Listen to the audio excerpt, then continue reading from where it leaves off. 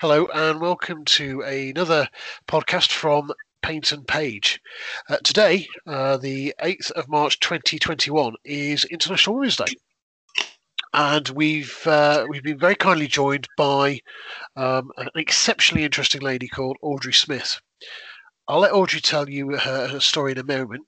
But before I do, just thank you ever so much, Audrey, for joining us all today and for sharing what will be, I imagine, the first of a couple of podcasts with us.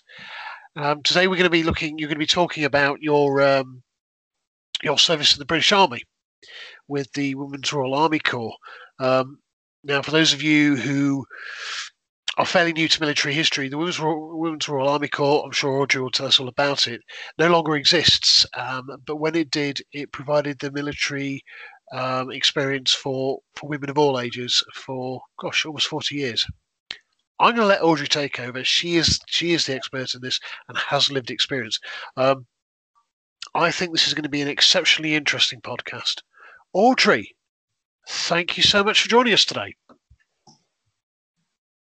Thank you. Well, I think I'll start by telling you how I got into the army, which was also how I met Ben much later on. And I think it started very early when I was only 9 years old. I got a school report which concluded with, Audrey is a little girl with ideas who will go far. And I think during the talk you will see that I did actually that, because I spent a great deal of my time all over the world. Now, I went to a mixed grammar school, and therefore, I didn't have the girls' school and the boys' school. I got used to having boys around, and it was very forward-thinking because it decided that the boys would learn cookery and the girls would learn woodwork, so that it gave you an idea onto what people did on the other side, as you say. And so I never had this sort of idea of the them and us, because we were always together. And eventually I went on to do O-levels and A-levels, which were very unusual for my time, because I was one of the first people to do A-level in economics, which meant that I was quite sought after by universities to do a degree in economics.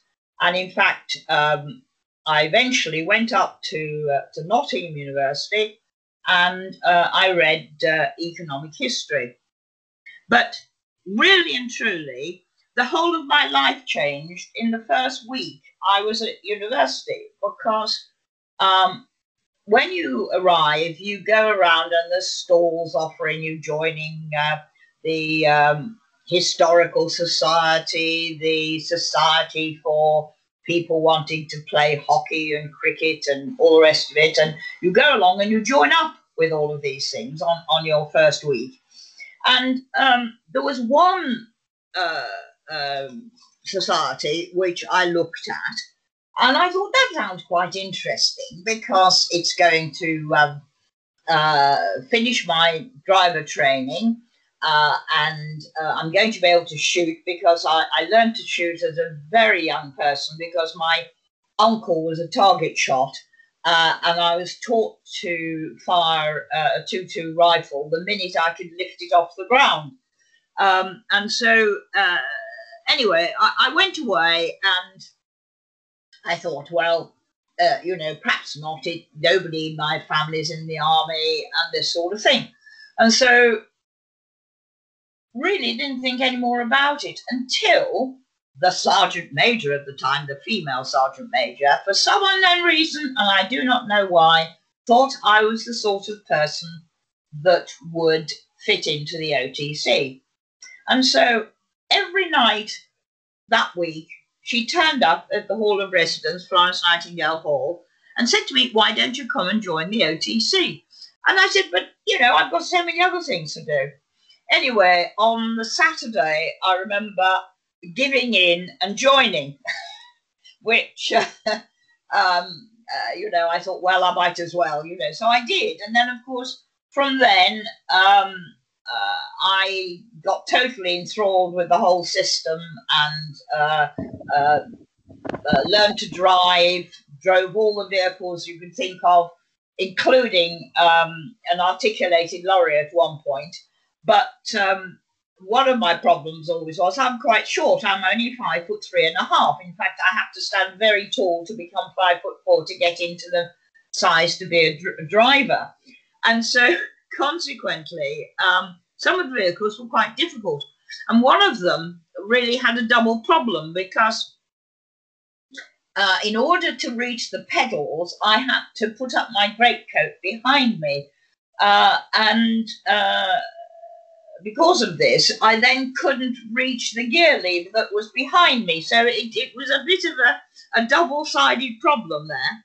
But anyway, I then began to spend more and more time in the OTC and obviously realised that probably a career in the army was what I wanted. Then I learnt to fire all sorts of other weapons and did some competition shooting while I was in the OTC. Anyway, by the time I was 20-ish, they said, would I like a TA commission? And so I said, well, I suppose so, not really knowing what it was all about. So I went off to the commissions board and I was given a TA commission. And I was commissioned into an organisation called 323 Staffs Battalion, WRAC-TA. And this was a battalion that covered the whole of Staffordshire. And it was an amazing organisation. And it was involved with the Royal Army Ordnance Corps because its job was to provide the backup for the Ordnance Depot at Donington. And so basically they were all store women and people of that sort of employment. So anyway, I started off and I got my little platoon at Cannock. And that was great fun. And I used to turn up because by this time I finished my degree and I'd gone home because my father was a widower and I thought, I really can't leave university and then go straight off and join the army. I must go home. So I did that, and I became a psychiatric social worker in a JAR guidance centre, which was just down the road from my second unit in the TA. But that's a story to come later. So anyway, we had this battalion, and they were terribly keen and terribly enthusiastic. And I always felt, that they were people who really cared about being in the army and doing their little bit. And then one day, nobody turned up at the training day. And I thought, what has happened? And 2 or 3 people turned up the next week and so on, and just 1 or 2 of them, you see. And then about 4 or 5 weeks later, they all arrived back. And I said, what on earth is going on? And they said, well, the trouble was that they took the bus off and we had to save the money to buy bicycles. That showed the amount of commitment that they had. And anyway, so that was fine. Then after that, that unit was disbanded, and I went to an MT unit where I was very lucky to get the command of the motor ambulance platoon, and we were the backup for a whole of a transport column, and that had its moments when I was with my platoon, and there was a message came saying there is somebody, there's been a terrible accident. This is in Wales. There's been a terrible accident. They needed an ambulance. Well, this was great, except the ambulance that we'd been actually using a sort of to sleep in, and so the other officer went into the back and was turning it back into an ambulance. Well, I shot down the road for one of my most exciting moments of my life, which was to drive down the wrong side of the road behind a dispatch rider. So that was great. Anyway, we got to the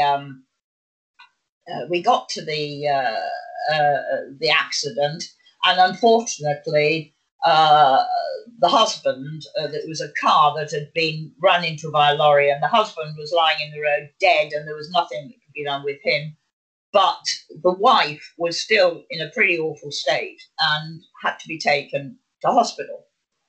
So she was not desperately badly hurt, but was covered in blood. Her face was covered in blood and all the rest of it. So anyway, we popped her into the back of the ambulance, and off we went again behind the dispatch rider. Then in due course, we got to the hospital. And I don't know how I got this, but they said, would I please ring their son and daughter? I thought, what on earth has it got to do with me? But I said, well, yes, I would. So I rang the son and daughter. And before I left, I'd said to my platoon, go to the next lay-by and wait. And the amazing thing was that it must have been 2 hours. They were still sitting there waiting, and they said, we've got the kettle boiling, for us when we got back. So I had a lovely time in the TA, and that said to me, well, perhaps I should join the regular army. But I still had the problem of my father, because I didn't want to leave him. And eventually he said to me, for goodness sake, go and join the army. That's what you really want to do. So off I went and went to the regular commissions board.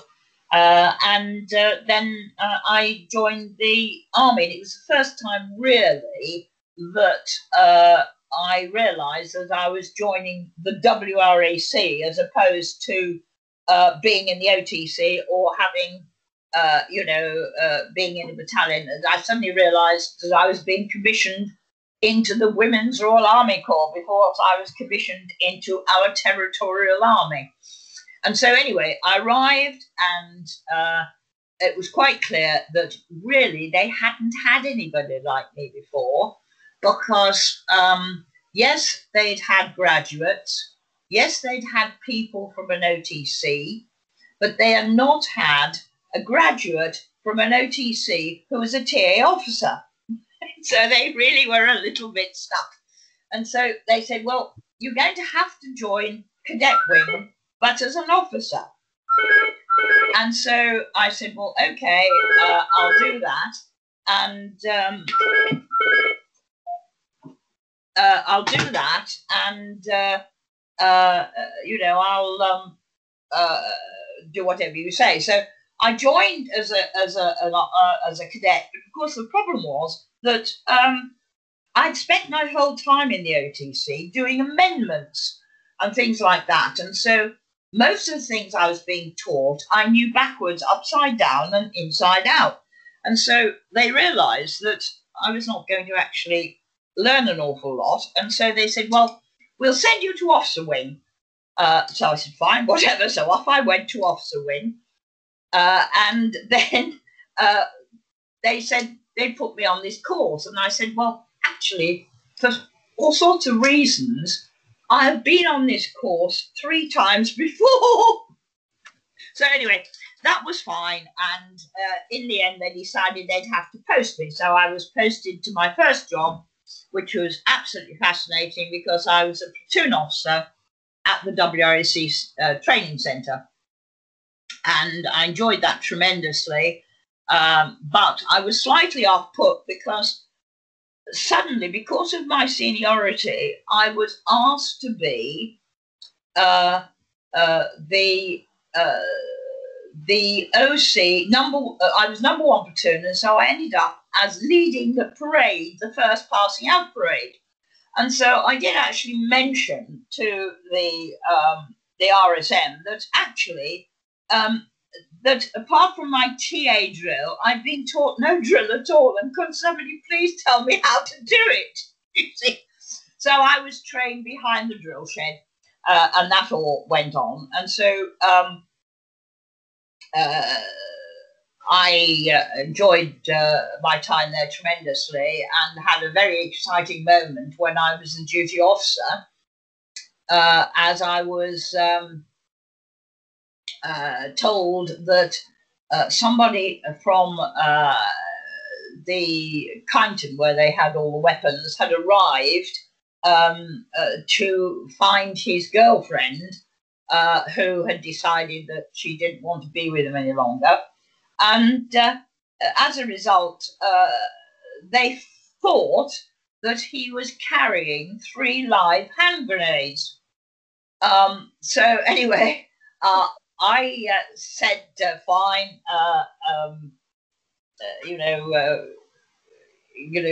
I'll go and look and find this woman if I can. So I met her behind a shed, and I met him behind a shed, and he asked me where his girlfriend was, and I said, well, I don't really know, but if you come with me, I'll see what I can sort out. So anyway, I gradually thought the best thing to do was to walk him slowly to the parade ground, and that if they did go off, they would probably do less damage than in the middle of the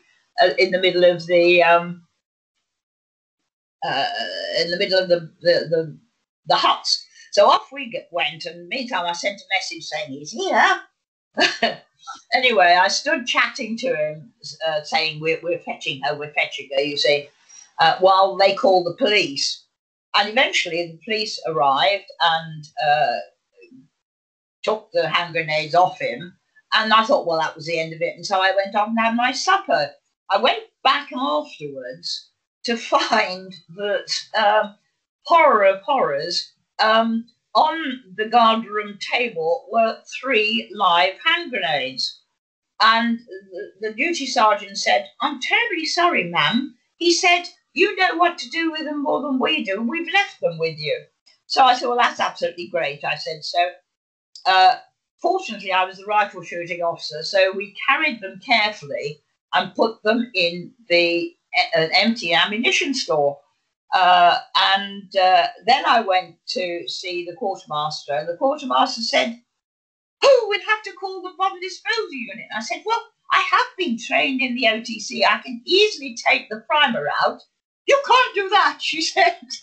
So anyway, the bomb disposal unit arrived, and we had a tremendous time because we kept them in the officers' mess drinking until well on in the night. But anyway, I then went off to my next posting, which was to Lioness, which was the place where the experimental assistants in gunnery, and they were the people that helped do the records of the gunner firings, was located. And extraordinarily, and most extraordinary, I took over from the sergeant major who had got me into the OTC because she was going off to another very exciting unit. Anyway, I was there for a year or so, and that was at the time that we were losing our independent companies, and it became the WRSC detachment of the Proof and Experimental Establishment. And so off I went, and looked after the service women, really, and didn't learn a lot about what went on the ranges, except they did have the most extraordinary life, because they had to get up at a different time every morning because they had to follow the tides, because part of their task was to collect the fall of shot, and so the tide had to be right. Anyway, that was okay. And then just before Christmas, I was asked to nominate somebody to go to this new unit called 20 Trials Unit, which I knew Kay Johnson had gone to because it was now ready to have the experimental assistants in gunnery because they were about to start the trials. And that was fine. And so I selected one of the sergeants to go, and a group of people, and that was the end of that. And then I had a phone call, and my career has always been sort of strangely quirky, and I had this phone call, and they said, would I please go to our postings branch in Stanmore and discuss a possible future posting.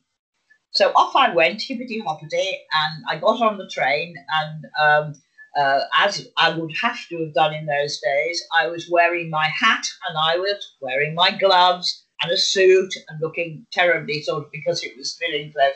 I turned up there, and suddenly she said, tell me, she said, what do you know about 20 Trials Unit? So I said, well, only what Kay's told me. And she said, well, Kay is leaving the army. Would you like to go there? And I said, well, I don't know. I mean, I know nothing about it. So anyway, she said, well, you've got the same degree as Kay Johnson. I said, no, I haven't. I said, I have got a degree in economics and economic history, and her degree is in economics and maths. And so if you want any maths, my maths is not good. So, oh dear, they said, we better ring the commanding officer. So they did that. And the commanding officer said, well, I might as well, there's nobody else, I'll take her, you see. And so then I went to probably the most interesting job I did in my whole career, because we were doing the trials on the guided weapon swing fire, and my little, there were 14 servicewomen and the sergeant were responsible for doing all the records. But because of this, we had to do all the training. And so I did a 3-month photographic course. I did a survey course at the School of Survey. I learned how to use the IR screens. I learned how to use these strange things called telerometers and telecroscopes, all sorts of things. And it was absolutely fascinating. And we were going to a new tiny barracks that they built for the women up in Cookubra in Scotland. So anyway, that was, it was the most interesting job, but sadly, the trials, as always, were held up.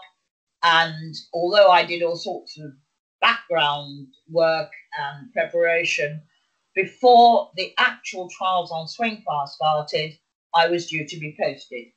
And so the director was coming to visit, and she said to me, well, where would you like to go? You've had a pretty rough deal. They promised you a trip to Canada for the cold trials and Australia for the hot trials. Where would you like to go? And I said, well, ma'am, if you'd like my wish list, I would like to go to Singapore in a staff job or a regimental job, and then to Cyprus in a staff job or a regimental job, and then BUR in a staff job and a regimental job. But really, BUR is pretty low on the list. Fine, she said. Anyway, up came my posting, and it was to headquarters headquarters BUR doing Q maint, which couldn't be more riveting, I thought. And so I thought, oh, well, I suppose so. Anyway, off I got all my boxes together and got them all sent off. And I literally on the day that my boxes were on the way to the station, I had a phone call, and they said, "Do you want to go to Singapore?" And I said, "Singapore? Of course I want to go to Singapore." So they said, "Well, that's absolutely fine, but you've got to go somewhere else for 6 months first." Fine, I said, "Whatever you say." So at the time, and her name really was Sergeant Snodgrass, I said, "Sergeant Snodgrass, stop my boxes." And so she managed to stop them leaving Kakubri Station. Anyway, that was fine. And of course, that's when I went to Singapore. But before that, I had to go to Cheltenham to look after the service women who were analysts at Full Communications Unit. And so, but that was just for 6 months because the person that they got to go to Germany had to be relieved straight away. So that's how it worked. So off I went to Singapore, which I've always wanted to do. And I had the most fantastic time there because at that time we were looking for the future of the services in the Far East. We were writing all the plans for people going to complete their tours from Malaysia into Singapore and then into Hong Kong, so that they would have a full tour and what was going to happen in the manpower levels. I did all sorts of extraordinary things, like I did the very last what was a selection test for locally enlisted personnel. Because, of course, that was another problem that we had, because many of the locally enlisted personnel who weren't serving in Singapore and were Malay no longer had Malay citizenship, and so we had to get all their citizenship back. It was a fascinating time, I must say. And, of course, on top of that, I was very lucky because I could also water ski twice a week at least, or sometimes 3 times a week. And so, I managed to compete in the Singapore Water Ski Championships. I skied across Singapore Harbour carrying a Singapore flag. And I also did some ski jumping, but that, I must confess, was for me a very painful experience, because I kept flying off and losing the skis, and to this day I've got a huge mark on my right thigh where the ski came down and hit it. But anyway, it wasn't a super time, but my boss said to me, "Now look here, you've got to take the staff promotion exam." And I said, yes, sir, of course I will do that. Well, anyway, I did absolutely nothing about it. And a little while before, I said, "Look, I'm not going to waste one of my chances." So he said, "Well, I can make you take the promotion exam." So I said, okay. So the problem was, in those days, we did this very quaint Special to Arms WRC paper. And my career would have been absolutely different if I'd passed this paper, which I failed. I think I'm probably the only WRC officer ever to reach. Well, I would have been, because you have to pass it to get to Major. Anyway, I failed it. And because I didn't have any books out there or anything else.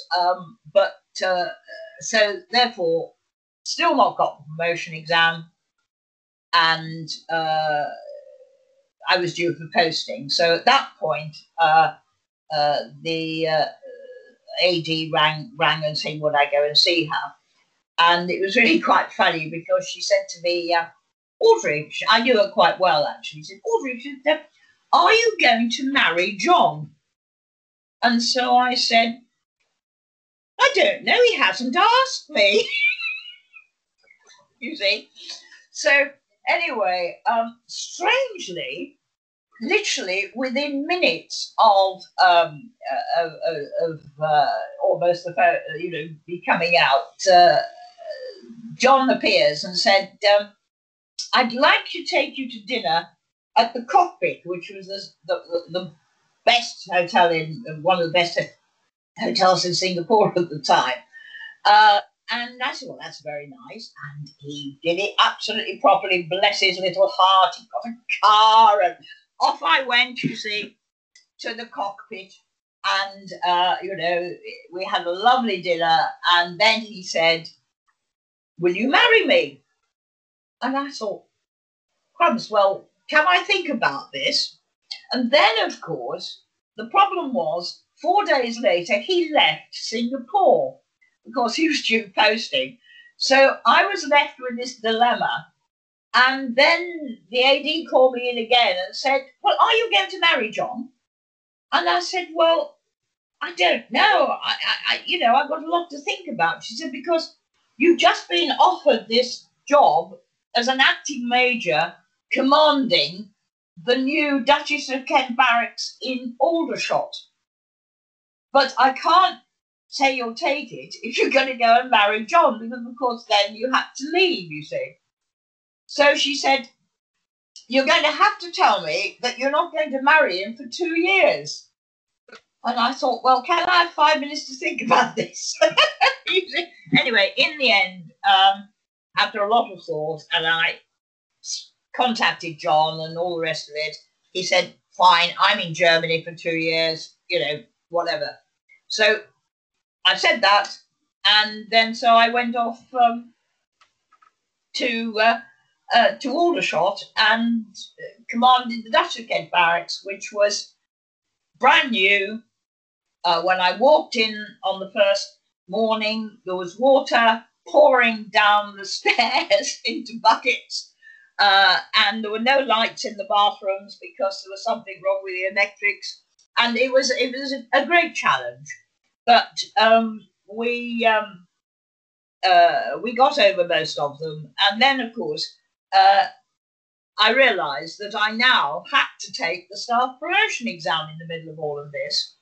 And so I took the exam and I passed it miraculously in the middle of all this. And so the next thing to happen was that I went off to the Army Staff College, when I probably have had the best sort of percentage men to women than I've ever had, because I was the only woman and there was 180 men. And so anyway, I did the course, and at the end of the course, I then was posted to Shrewsbury as the DAAG, which was the major in charge of personnel duties. And at that time, I took over from another graduate officer, Helen Meaky, who eventually would become one of our directors. So that was great, and it was a fascinating job. And in the middle of it, again, my career sort of was changed by a fluke of circumstances, and that was that I was given the job of looking after the careers of the officers, which wasn't in that job spec in the first instance, but I was given this job, and so I had experience of what they call MS, or why it's called MS, I've no idea. So then off I went, eventually having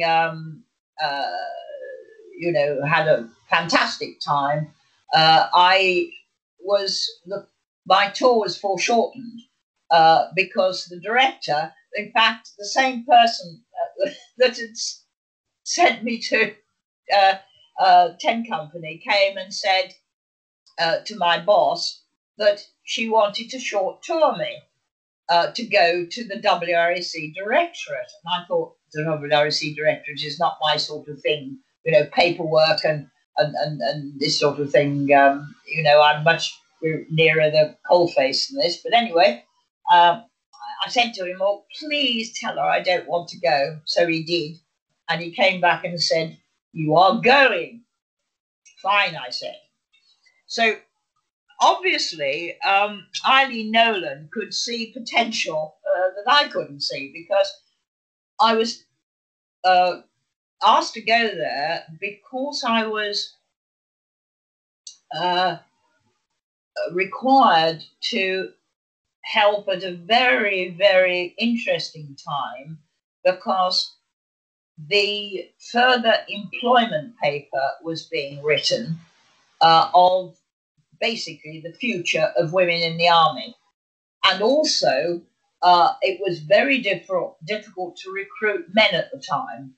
And so, as a result, they were wanting women everywhere. And it was the time when every infantry and gunner unit had a female assistant adjutant, because it meant it was one less male officer they needed. And so we had this situation. They were wanting drivers and they were wanting all sorts of things, and we were frantically recruiting as fast as we could while writing this paper, which laid down basically the future of women in the army.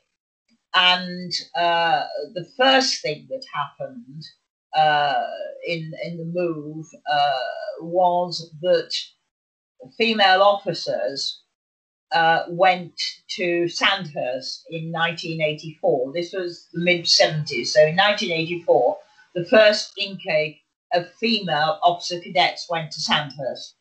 And that was the beginning of the move towards integration. And then, of course, after that, the Corps gradually moved into going into their male units. So, but it really was the most interesting time. And so a job that I really thought was going to be awful was absolutely fascinating. But after the paper was written, it was quite clear that, you know, ordinary paperwork was not my sort of thing. And so I was then posted to Cyprus, which was rather fun. Remembering my wish list, by the way, Singapore, Cyprus, I was then posted to Cyprus to look after the service women, but also to be the head of the work services in Cyprus. You know, responsible for the building of new barracks and refurbishment, etc., etc., which again was at an extremely interesting time, because my predecessor said to me, "Well," she said, "the most awful thing you'll have to do is write a Q brief," which was basically the staff paper to get a new build done or get major works done. And so I said, fine, well, if I've got to write a Q brief, I've had to write a Q brief. Anyway, suffice it to say that in the whole of my tour, I did not write a Q brief, because everything had to be done far too quickly. They were all done on the back of envelopes almost, because we had to suddenly convert the single accommodation into married quarters flats, because all the accommodation, or a lot of the accommodation for married service personnel was on the other side of the Green Line in the Turkish Quarter. And so suddenly there was nowhere. So basically you could not be accompanied when I got there. But by the time I left, we had converted all sorts of things. And it was absolutely fascinating because I learned actually how to convert my own flat that I bought it years later that way, because you know, all sorts of problems occurred that I could you know, manage not to get involved with. But it really was interesting. I also was responsible for the building of a roll-on, roll-off jetty, which figured in a later job, which I'll tell you about. A roll-on, roll-off jetty, which unfortunately there was a storm in the middle of building this jetty, and my boss rang me up and said, "Can you be at the helipad in 5 minutes?" And I said, "Well, I suppose I can." It was 7 o'clock in the morning. I threw my clothes on, rushed up to the helipad, and we went to look at this. And the beautiful roll-on, roll-off jetty pylons, the things that they moored up to, were looking like upturned Charlotte Russes because they had got the metal pieces and they hadn't had the middle filled in, and so they'd all turned over like Charlotte Russe. And so it was a bit of a problem, but we managed it because the sappers were actually building it. They worked day and night by the light of lanterns and so on, and they managed to build it by the time the real weather broke. But it was fascinating doing things, because the other thing was I learned all about foreign object damage, because we were putting things like Audrey workshops on the corner of the airfield in Akrotiri, and the RAF were terribly upset about this, and they said, "Well, you know, what about all this stuff getting into our engines?" But it was fascinating. One of my more amusing moments was when I took the director of Army Portery water skiing, and we were having lunch, and I said, "Well, look, sir," I said, "the water is pretty bad," I said, "but I said, we will take you to wherever the water is calmest."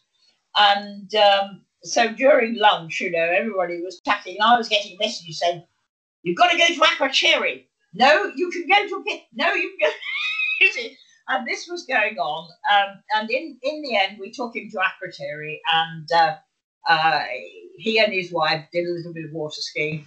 But unfortunately, later on in the visit, I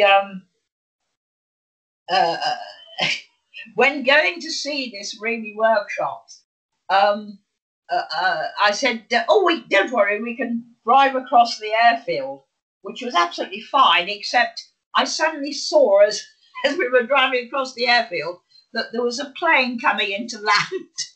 But we managed to get through just in time. But anyway, so I then thought, well, you know, what's going to happen next? And I was beginning to feel that, you know, I wanted to go off and do something exciting, and, you know, it was going to be more and more sort of paperwork and sitting behind desks and this sort of thing. And so I asked to see the brigadier in the military secretary's branch. And I had a 15-minute conversation with him when he was letting me rant on, you see. And I said, you know, I wanted to do this and do the other, you see. And he said, "Well, I shouldn't tell you this," he said, "but I think I'll have no peace unless I do." He said, "You are going to what is now the Joint Services Defence College immediately after this, and you are then being picked up on the pink list, which was the promotion list in competition with the men, nothing to do with the WRC at all." And so I thanked him very much and crawled out of the office. And off I went, you see. Then after that, I went to it was then at Latimer House, which was lovely, and we had the most fantastic 6 months of visiting everywhere and learning all sorts of useful tri-service things and all the rest of it. And then right at the end, I was only the second person to go, and the first person to go was, funnily enough, Helen again, the person I took over in Shrewsbury. And she got the very last job because they didn't know really what to do with her because, you know, oh, well, they wanted this, they wanted that, they wanted the other. But purely by chance, they had a new job. And this is where my experience in Shrewsbury, doing MS in Shrewsbury, was to be in charge of the careers of the doctors, dentists and nurses. And I was the first non-medical officer ever to do that job. And that was quite interesting. And I thought, well, you know, it had all sorts of interesting things that could come out of this. But it wasn't joint service, was it? Well, of course, in many ways it was, because I was involved in the beginnings of the Yellow Leaves report, which was a report where they were trying to organise more integration within the three services on the medical side. And so I got involved, I was involved with that. And probably one of the most interesting moments was when they were talking about the future of the Queen Alexandra's Royal Army Nursing Service. And because we had a ridiculous situation where the WRAC medical assistants were in the RAMC or attached to the RAMC. The ones that did the dental receptionists and such were with the QAs, and it was a terrible muddle. And there were male nurses who were in the RAMC. And so they began to think, and they said, well, actually, the most sensible thing to do was to put the men and the women into the QAs, because you can't put men into the WRAC, but nothing in the Queen Alexandra's Royal Army Nursing Corps says anything about whether they're men or women. And so that started the movement to put them together. And as I say, at the same time as they were thinking about more integration. So again, that was another fascinating job. And at that point, I used my my experience with the work services in Cyprus to convert my first flat in central London, which was a pretty exciting experience, really, because I bought this flat for an enormous amount of money, and then all of the interior walls went out, and I was left with 1 1/4 walls. And of course, when you buy a flat, you only buy the internal walls. So basically, all that I bought had gone down in the lift. But it was okay, and it all worked out, and I eventually sold it at a very nice profit. But again, I was called in, and I was asked if I could again, would I shorten? And I said, well, I have no option of shortening my tour. If you want me to shorten my tour, that's it. So I managed to finish the conversion of this flat, literally. And the person I was taking over from in Germany, in fact, was again Helen Meatley, and she said, well, look, I will live in your flat in central London. At least you don't have to find a tenant. So that was great. So another colonel and I, the night before I left, were finishing off the painting and getting it ready. and all the neighbours were complaining at 2 o'clock in the morning. And so off I went to Germany to look after the 1,000 service women and 100 officers that were in Germany. And again, that was at a very interesting time because we were able to relax some of the rules on accommodation to get service women in places where they were not able to go before. And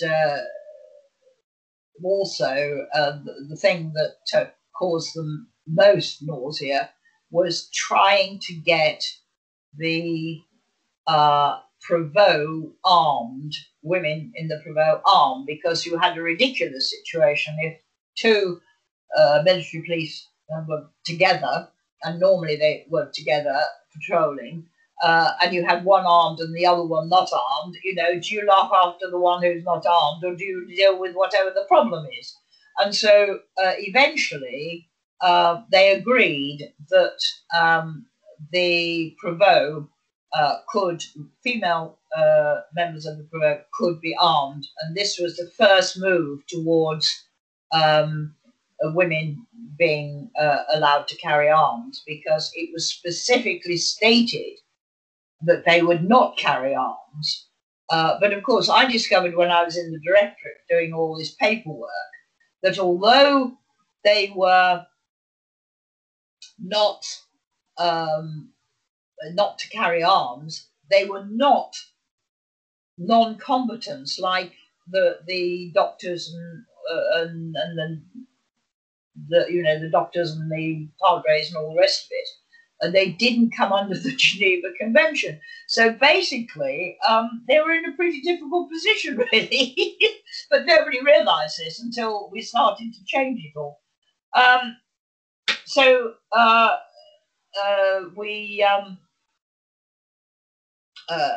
While I was in BOR,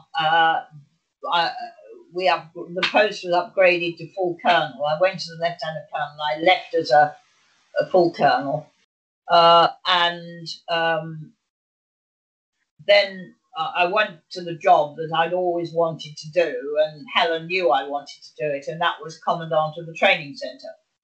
And so off I went, and again, when I got there, we were faced with the problem of really moving towards the integration and trying to get the training as near as possible to what the men would do, so that it was an easy transition as it all moved through. Because by then it was 84, and the Corps only got another 8 years before there was integration. All the training was done together. So again, a very interesting time of change. So when I actually left, was about to leave the WAC Centre, I thought, well, again, I really don't know what I want to do, because to be absolutely honest, I did not want to be the director of a corps that was going. I wanted to try and do something more positive and sort of hang on or do whatever I could do in a situation like that. And so they then said, well, we're going to consider you for a job on the staff outside the WRAC entirely. And I said, fine. And I then got a phone call, and they said, we're going to run you for a job. And the only problem is you have to volunteer. And I thought, volunteer? This is not the sort of thing one does, you see. But I thought, well, why do I have to volunteer? And they said, well, the thing is that you have to go to a course in Rome for 6 months before the job. And I said, oh, that's what I have to volunteer for, is it? So I said, well, look, I'm not going to tell you straight away. I said, tomorrow morning, I will give you my answer. 9 o'clock in the morning, I was on the phone saying, please run me for the job. But that job was what I'd always worked for throughout my whole career. And that was, you get the right background and the right training, and it doesn't matter if you're a man or a woman, you get the job. Because I was actually run for the job, i.e. my name was put forward, with 14 men. And I got that job because I had the experience in MS, and I had the experience I got in the directorate, and I had the experience that I got in Singapore doing manpower. So I'd always believed that, you should always get all the qualifications you can, and also, the experience, and it worked. And so off I went to the NATO Defence College, which was an amazing 6 months where we sometimes were in Rome, but more often we seemed to be on tours all over NATO countries. And then, of course, I then went to what turned out again to be the most fascinating job, because I went as the head of the Defence Manpower Management Survey capability for the whole of NATO. Now, that meant that I had a team that went around and looked at the levels of manpower to see if they were right. And the situation was, we were probably not going to get any more manpower, so that if it was a new task, you had to try and find the manpower from within it, but preferably by not upsetting somebody terribly. You have to try and find a solution to their problem, but still get the manpower from somewhere.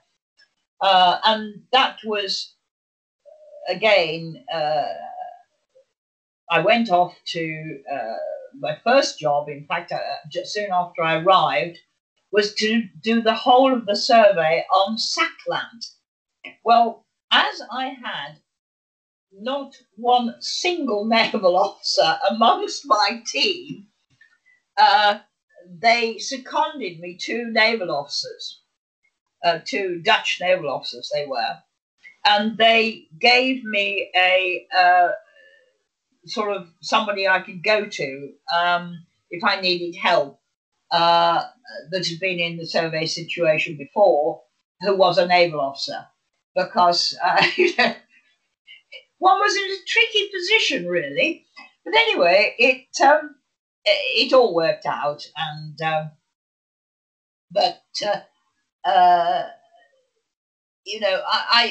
often felt, I had to be so terribly careful, because I was always with a team of officers. Always there were men, and I was probably in some foreign country with them for up to 6 months, and one had to be incredibly careful that you had to keep the right relationship. It was quite tricky, actually, but anyway, that. I did that job for about a year and a bit. And then, of course, what would happen with me there? The wall came down in Berlin. And so everything was thrown up in the air. And so all our little plans were all... I remember one morning, my clerk said to me, excuse me, ma'am. Yes, I said. She said, we have representatives from all the nations, she said, waiting to see you. Oh, I said, that's very nice. She said, do you want to see them all at once or one at a time? So I said, well, probably it's better one at a time, so that they feel they've got their 5 minutes of fame, you see. So anyway, I said, I suggest you tell them, some to come back a bit later and so on. So in they came one by one, you see. To a man, because I don't think there was a woman there, to a man, they all said, we want our peace dividend. you see, because they said, well, we don't need NATO anymore. We want all the troops back. And I remember looking at all of them one by one and saying to them, isn't it a bit early for this? Shouldn't we decide first of all which way we're facing? And so, so anyway, and they were all the same. We want our people back. And so anyway, that went on. But because of this, and because of the complications, I was actually extended in the job because obviously by that time they'd accepted that I'd be fair and all the rest of it, and they couldn't afford to have somebody going in and possibly upsetting the apple cart. So I was extended in the job, and then worked through until 91, trying to sort out stop them taking away their troops before then deciding what they were going to do with them. But anyway, eventually it came to the end of my tour, and by which time it had all settled down. We'd had a year or so of all of this and so on. And so I was posted. I was to be posted again. They said, well, do you want to be run for another job? And I said, well, okay. And they said, the problem is, because you've been extended, you haven't got quite a 3-year tour left. And so it could be quite difficult. And I said, well, whatever. Anyway, eventually they came back to me and they said, because of your experience, again, you have been posted in to develop the new selection test for the Army Staff College. And I said, oh, that sounds interesting. So anyway, off I went, and I thought, thank goodness it's in the MOD. I can live in my flat, you see, which was absolutely great. The only trouble was that part of the MOD was in Sandhurst. And so I had to drive every morning from central London to Sandhurst.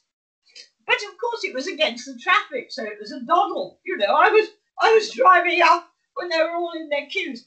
So I drove up to central London. Yeah, I drove up and I then teamed up with a psychologist from Beaconsfield, and we wrote the new selection test, which in fact was used from 92 to 2002. And what was interesting, of course, was, again, at university, one of my papers was in occupational psychology, and that, of course, included selection tests. And so all the way along, my experience has come through to be useful. But no, that was absolutely fascinating, because what we did, the authors had to be above the rank of colonel to write these papers, because otherwise one of your friends could have written it, you see. And so every 6 months I was given a different colonel, and they had to write 2 papers. But it was quite funny, really, because all of my friends, nobody really knew I did this for years and years and years. But when they did, they all thought that I had written a paper on welfare schemes, which I hadn't. In fact, it was done by a brigadier in the Raw Signals. I'd done the one on, guess what, the roll on Jessie, which of course I knew all about because I'd actually constructed it. But no, I must say, I was very lucky. I had a fascinating career, but then because this was a short job, I had got about a year or so left. And they said, well, really, you know, we can't find you another job. It's going to have to be a fill-in job. But you're so wonderfully qualified for doing the options for change desk in the Ministry of Defence. And I thought, I may be qualified, but do I want to do it? And so I said, well, you know, can I think about this? And I rushed in and I said to the brigadier in charge of the Director of Examinations and Courses, here, sign my application for voluntary redundancy. And so on the last day, that went in. And of course, it suited them tremendously because, you know, they had another volunteer and they were having terrible trouble getting people to volunteer. And so I left the army about, I don't know, 12, 14 months early, but with a little handshake, which was very nice. But I then went on working for the Director of Examination Courses for another 10 years because they called me back as a consultant because basically somebody had to make sure that the exam was kept at the same level. You know, I was outside the military system then and was a good person to do it. So that was the end of my service career. Wow. Audrey, I mean, just so listeners can understand, when did you, so what year did you join the OTC? 18. What year? Sorry, what year did you join the OTC?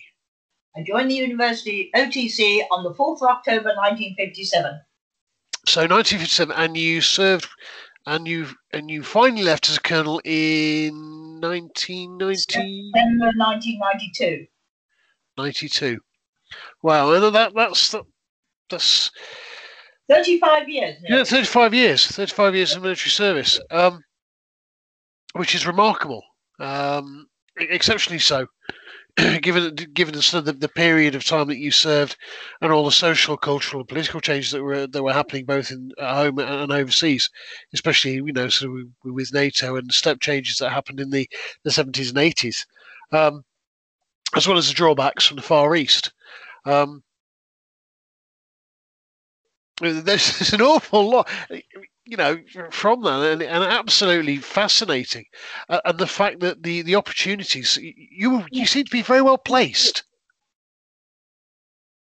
What do you mean? Well, you seem to be in the right place at the right time. Well, absolutely. When I look back on my career, I think to myself, this is just ridiculous because, the job at 20 Trials Unit, basically, it was because I'd been to Nottingham OTC, and because I had the same degree as Kay Johnson, I was the perfect candidate. It didn't look any further. The fact that actually there was quite a lot of maths in it, and I had to get some special maths tuition to do some of it because when you're doing photography at a complicated level, and I mean, we were using incredibly fast cameras and we had to work out our own depth of field and all the rest of it, whatever. It wasn't easy. It is truly remarkable, and I think people do tend to forget that, or they overlook the fact that the women of the WRAC did a huge amount of work with development of so many aspects of military technology, especially within the STEM field, what is now termed STEM. And we were, as a military, we were exceptionally lucky because I think we took you all a little bit for granted. And the expertise that was afforded to developing, especially things like swing fire, it was still very much a dark art than the missile technology. I presume we're talking at this point, it was sort of the mid to late 60s. It was mid 60s, and of course, the sad thing about swing fire was that when it was being developed, it was the first semi-automatic to line of sight missile. and it was able to go out to 4,000 meters, which is a long distance, but also could fire at very short distances. And the original idea of Swingfire was that it was actually going to be an infantry and a tank weapon. But in the end, they decided that the weapon plus the box was quite heavy, and therefore it was mounted on what was then one of the new fighting vehicles, FV432. But that wasn't and of course then the soldiers would be inside the vehicle, but they'd have the weapons on the top. But it was fascinating. Unfortunately, it was so long in being developed that by the time it really became effective, they had got completely automatic weapons. Because you see, the problem is that if you were firing out to 4,000 meters, your operator had to keep, once it had been gathered, and it was gathered at sort of 80 meters, it came into the line of sight, you had to then keep it on the target for quite a long time because it wasn't that fast. All of this time, of course, you could be taken out. You know, and they did develop Hell Swing, but that wasn't wildly because of that one problem that they mounted Swingfire on a helicopter, but then in order to, it had to remain relatively stationary while it was firing, and of course within the target. Yeah. No, I think this is one of those sort of lovely podcasts where I really would, you know, if you've listened to this, I really would enthuse the listener to go and do your own research into the WRAC, because the ladies did a huge amount, and you know, from post integration. What year did the WRAC formally stand its colours to? Was it 96? No, 92.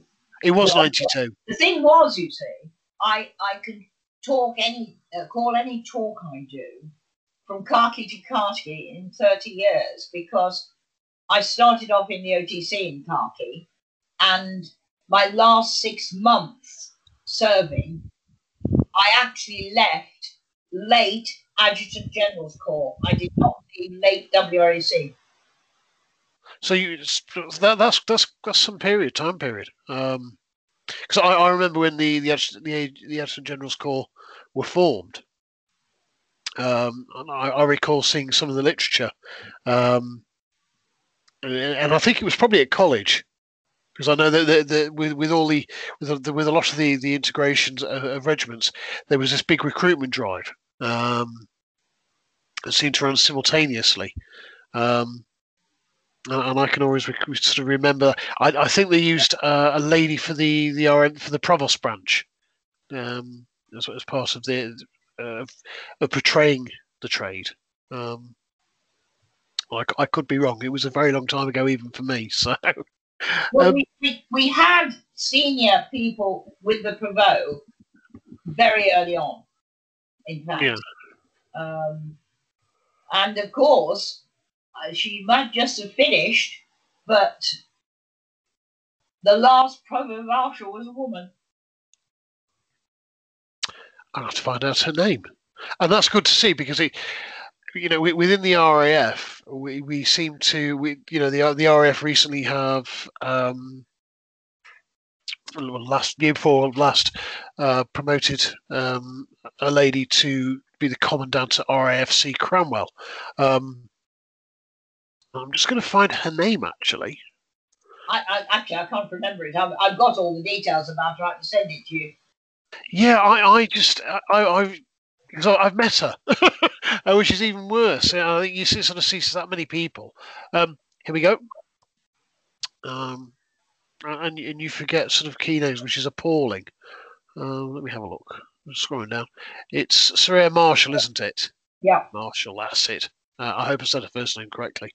And it's interesting to see that that all three services have grasped the opportunities and given opportunities to the ladies who come and serve for them. And it's certainly changed, and it's interesting for you to note that you weren't necessarily given firearms or access to firearms as readily as male counterparts.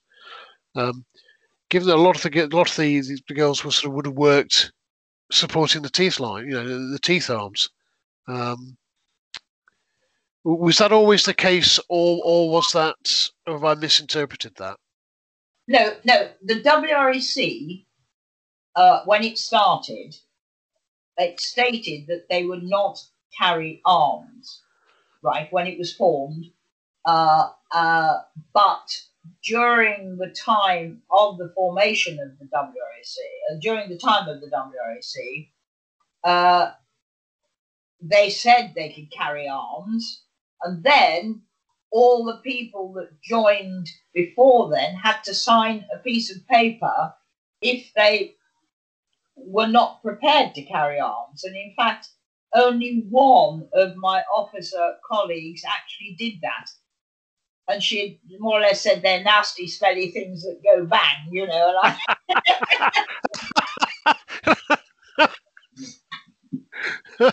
And now, if you look at it now, we have sort of young women fighting in the teeth arms. We've got tank crews. There's recently been a young lady joined her basic training with the Grenadier Guards. And so it shows you how far things have progressed. And I must admit, I certainly remember the ladies that I served with were always a better shot. And then the men, I think there's something, you have patience that we don't have. Well, these sort of things. The thing is that with shooting, as I say, I'd always learned to shoot from a very young age. And of course, I fired in the OTC, and then eventually I fired in the inter-service rifle shooting team as well, right. The WREC inter-service rifle shooting team. But while I was in the OTC, I was firing in mixed teams.